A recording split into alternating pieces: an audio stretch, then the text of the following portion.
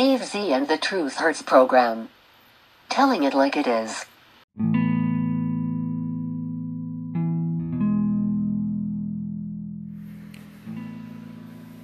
Good afternoon, everyone. It is August 17th, 2020. This is the Truth Hurts program. I've been away from the microphone for about a week now.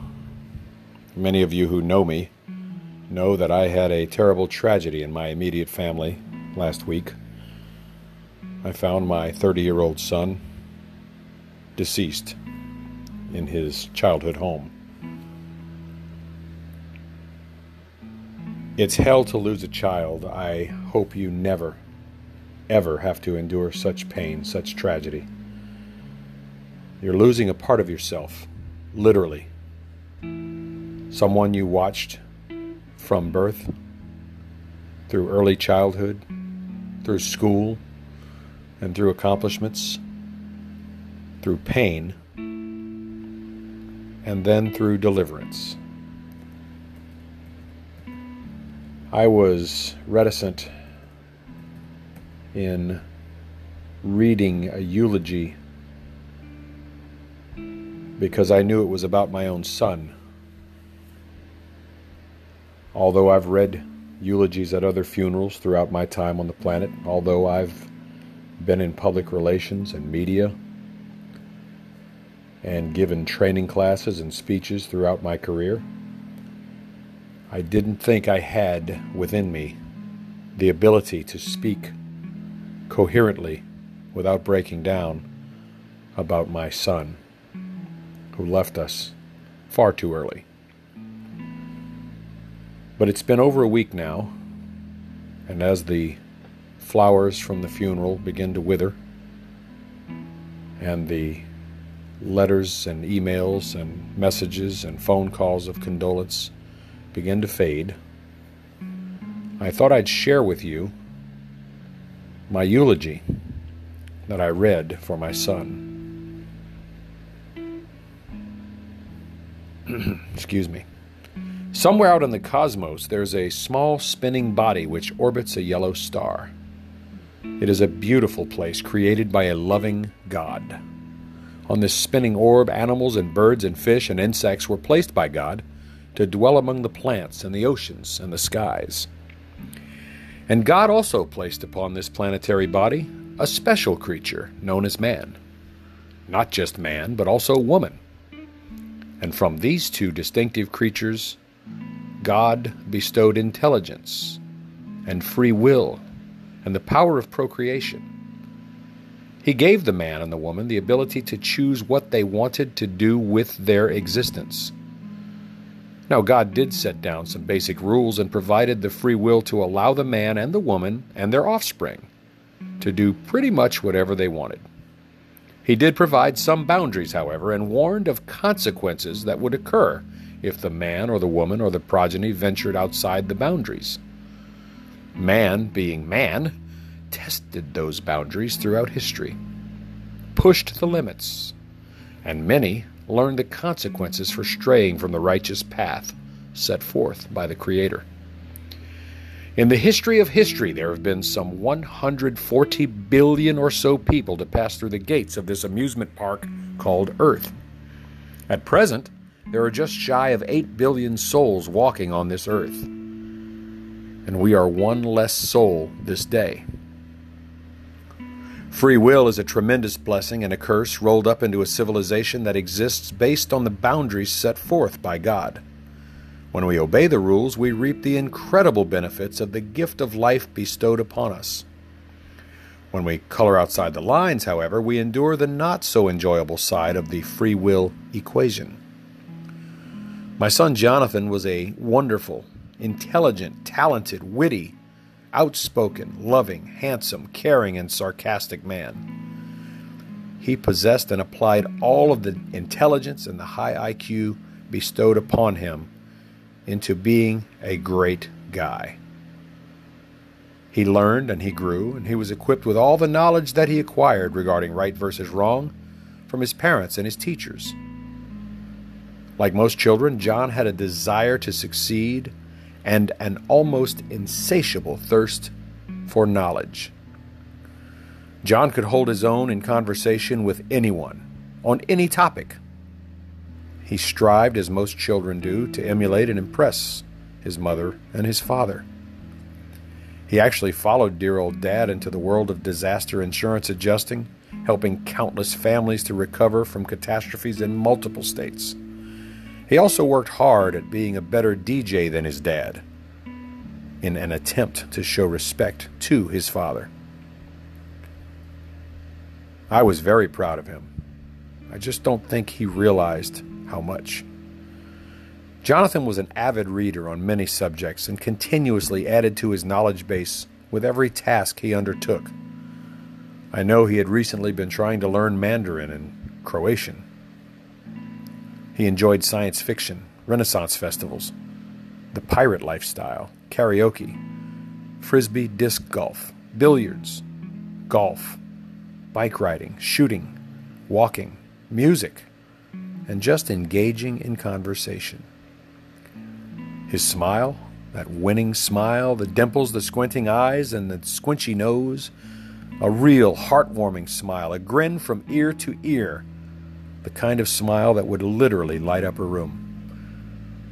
Yet with all the accomplishments Jonathan achieved in his short 30 years on this rock, with all the friendships he fostered and all the people who were enriched simply by meeting him, Jonathan, who said he was unkillable, was unable to beat one thing: poison. Now, there's no way to sugarcoat this fact. My son is not here today because of poison. Poison in the form of alcohol. Now, I want you to know this is a fact, but I don't want you to make this the defining description of Jonathan. John was more than the drink. He was more than alcohol. You all know this. Jonathan left us all way too soon. His struggle with alcohol, just as many other people around the world struggle with alcohol, was something even the most strong-willed person cannot overcome. Where you or I or some other people can have a drink or two and go home, the addiction for John was much more powerful. And no amount of convincing, pleading, reasoning, begging, arguing, fighting, or persuasion could overcome or overpower the chemical addiction to alcohol in the brain. Now, this is proven to be fact in many medical and scientific publications. Alcohol addiction for some is more powerful and unbeatable than opioids, more latching than crack cocaine, and more driving than than tobacco by far. Sure, it's easy to tell somebody, why don't you just quit? But when the body and the mind are addicted chemically to alcohol, it's not that simple. Oh, sure, you can place the blame on the parents or the friends or the job or the circumstances or another party, and you can even blame the victim. But the blame should squarely lie on the society that freely allows the addictive poison to be peddled at grocery stores and gas stations with no prescription, no requirement to be tested for potential addictive consequences, and in many places, no questions at all ever asked. The poor victim of this dread disease is often portrayed as a loser, a moron, or someone who simply should know better. But it is not that simple. It pains me greatly as a father losing his firstborn son at such a young age. 30 is too damn young to die, John. 30 should be the time when you are thriving in the world. A time when you're considering your turn to procreate and continue the great circle of life on this spinning rock. 30 is the time where school is done and careers are being forged, and your life is supposed to be getting a little bit easier. Now, if you knew Jonathan, you knew he didn't care about things like many others seem to do. He didn't have a desire for a new car or a new house or a new RV or a new boat. He was satisfied with what he had, and he would literally give you the shirt off his back if you needed it. He actually gave a barefoot man walking on the road in Florida the very shoes from his own feet one day, and I asked him, why in the hell would you do that? And he said, I have more shoes back at the RV. Simple answer. He'd give $1 to the homeless guy on the street corner or hand them a cold bottle of water because that's who John was. He taught his brother and his sister and his cousins how to play and ride a bike because he was the oldest, how to win an argument with mom and dad. He taught his cousin Andrew how to slow dance in front of the entire family because Andrew had a dance coming up. It was funny to watch, but I think Andrew will probably thank Jonathan for that lesson forever. Jonathan loved his family dearly and his friends as well. And the girl he met in high school, whom he followed to college, a girl who followed him to work many disasters in other states, a girl who endured some of the consequences John experienced in his coloring outside the lines. When Jonathan realized that the addiction to alcohol was tearing him apart, he began to withdraw inside himself, and he told his longtime girlfriend it might be better for you and I to take a break. He was devastated by his decision. Perhaps to keep from showing his pain to his family, his friends, his co-workers, and to the girl who was his boo for one half of his short life on this spinning orb in the cosmos, Jonathan chose to keep his pain buried deep inside. It's really difficult to talk about this without crying, without blaming myself, without saying, what if I had this? What if I would have done that? What if I could have done better or differently? I understand it's all part of the grieving process. After speaking with medical professionals and learning of the realities of alcohol addiction, I realized that there's nothing I or you or anyone else, including Jonathan himself, nothing anyone could do to release him from the prison of this disease. Jonathan knew his time was short. He realized only very recently just how bad his issues were, and he tried. Oh God, did he try. He really tried to make things better. He had called me a few times over the past few months and asked me to please take care of his brother and sister and make sure that they were my top priority. I told him all three of my children were my priority. He said, it was too late for me, Dad. Simply, he'll be okay. Don't worry about me, he said. This, of course, made Dad worry more about him. But he simply said not to. He missed his baby sister's birthday dinner at the end of July, not because he was drunk, not because he was drinking, but because the pain inside him was completely and totally unbearable. John once told me he drank to mask the pain. The drinking caused him pain, so he drank to dull the pain. But the drinking caused the pain, but the drinking eased the pain. And so inside his body, the one thing that eased the pain also caused the pain while easing the pain. I thought he was talking about the heartbreak of breaking up with his girlfriend. I had no idea the pain he was speaking about was real, physical, internal organ failure pain. Jonathan, like many people, had strayed away from God for a while, just like many other people do these days. And when Jonathan realized he was nearing his end days, he reacquainted himself with Jesus, with God and the Holy Spirit. He was really, truly trying. He had recently installed and was actively using a stop drinking app installed on his cell phone. He had been attending AA meetings on a regular basis, but it was too late for Jonathan. John was a great man, a wonderful son, a terrific brother, a caring family member, a powerful ally, a generous, kind, giving, loving friend to everyone he met. He was jovial, fun-loving, sarcastic, witty, intelligent, handsome, and just an all-around great person. So this is what I pray you all remember about John. I sincerely hope and pray that you all remember this, the best version of John, and not dwell on the one bad aspect of his time on this spinning orb in space. I pray that you all learn from his issues and look for the potential warning signs in yourselves, your family members, your friends, your co-workers. Jonathan is with his Lord and Savior, Jesus Christ, and his Heavenly Father. He's surrounded by the Holy Spirit, the angels, the saints, his grandmother, his grandfather, and all of his relatives who've gone before him. Yes, our immediate world is one less soul today.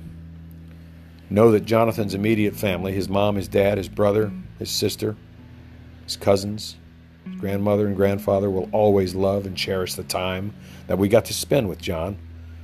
And although we are weeping his passing this day, we will always be comforted in knowing that John is no longer suffering. He's no longer in pain. He's no longer worried or depressed. I miss you dearly, my son, John, my big boy. I know your granny will miss your visits from down the street. I know your pop-pop misses Grandpa's little beefy. I'm certain that all your uncles and aunts and cousins will miss your sarcasm, your wittiness, your art of conversation, your teasing, and your hugs. Those incredible hugs. Those all-encompassing hugs from the great guy that was Jonathan.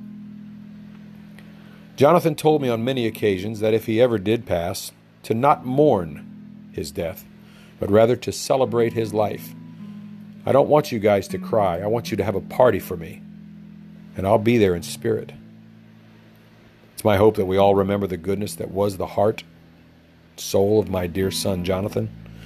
So I ask you today to say a little prayer, celebrate the life of John as he passes through the gate between our time here on earth and the eternity of grace in which his soul dwells with the Lord.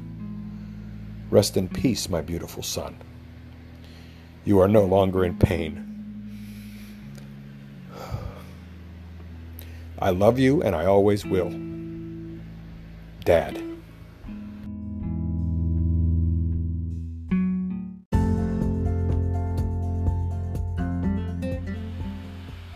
Putting things into perspective and doing it with style. This is the Truth Hurts program. Here's your host, Steve Z.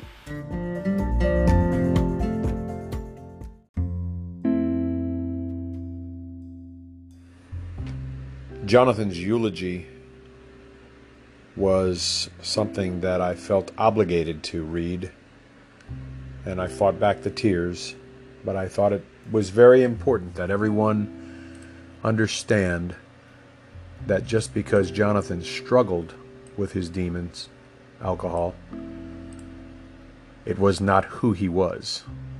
He was a great guy with a great smile and a great sense of humor. He's a guy who knew that crunching ice aggravated his grandmother. So he crunched ice with a smile on his face. But he also would walk down and check on his grandmother, who lived just down the street, and still does, just about every day. Jonathan's obituary said, "It is with great sadness that the family of Jonathan announce his passing. He passed away at his longtime family home to be with the Lord. Born in August 1989 in Hendersonville, Tennessee, a graduate of Archbishop Shaw High School in Marrero, Louisiana, Jonathan attended Southeastern Louisiana University. He was a licensed insurance adjuster, a professional DJ, and a nautical chart corrector. He is survived by his mother, Debbie, his father, Steve, his brother, Chris, and his sister, Elena, with his grandmother and grandfather, and I won't read all the names of the cousins and the uncles and the aunts. Jonathan was a mountain of a man, loved by everyone he met, and his wit, wisdom, natural charm, sarcasm, and infectious smile will be deeply missed. Jonathan asks that you not mourn his passing, but rather celebrate his life. In lieu of flowers, please consider a contribution in Jonathan's memory to the Foundation for Alcoholism Research, P.O. Box 31135, Chicago, Illinois 60631.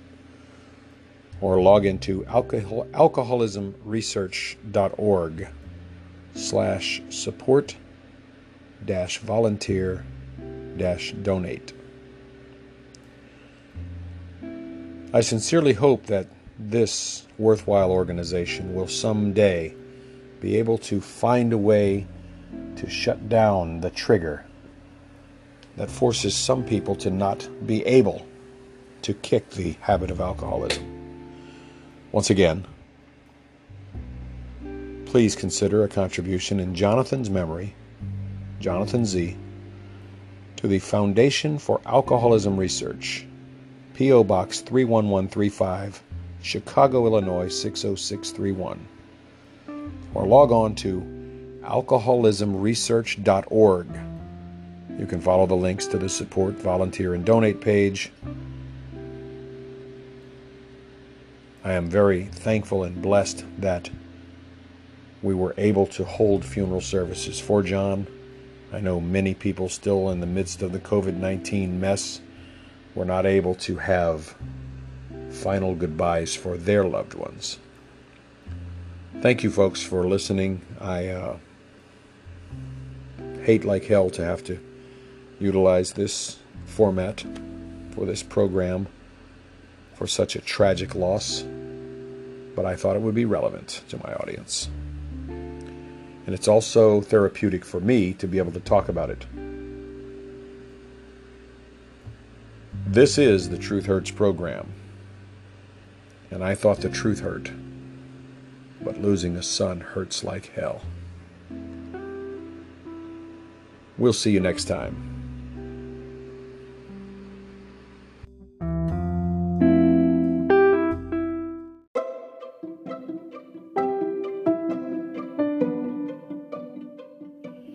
You have been listening to the Truth Hurts program with your host, Steve Z. Opinions expressed are protected free speech under the First Amendment to the U.S. Constitution. Background music by Jason Shaw and Audionautics. Produced at Studio 63 in association with Steve Knight Productions. In life, when all is said and done, usually much more is said than is ever done. It's up to you to do the doing. But whatever you do, do it well. No animals were harmed in the making of this program. Thanks for listening.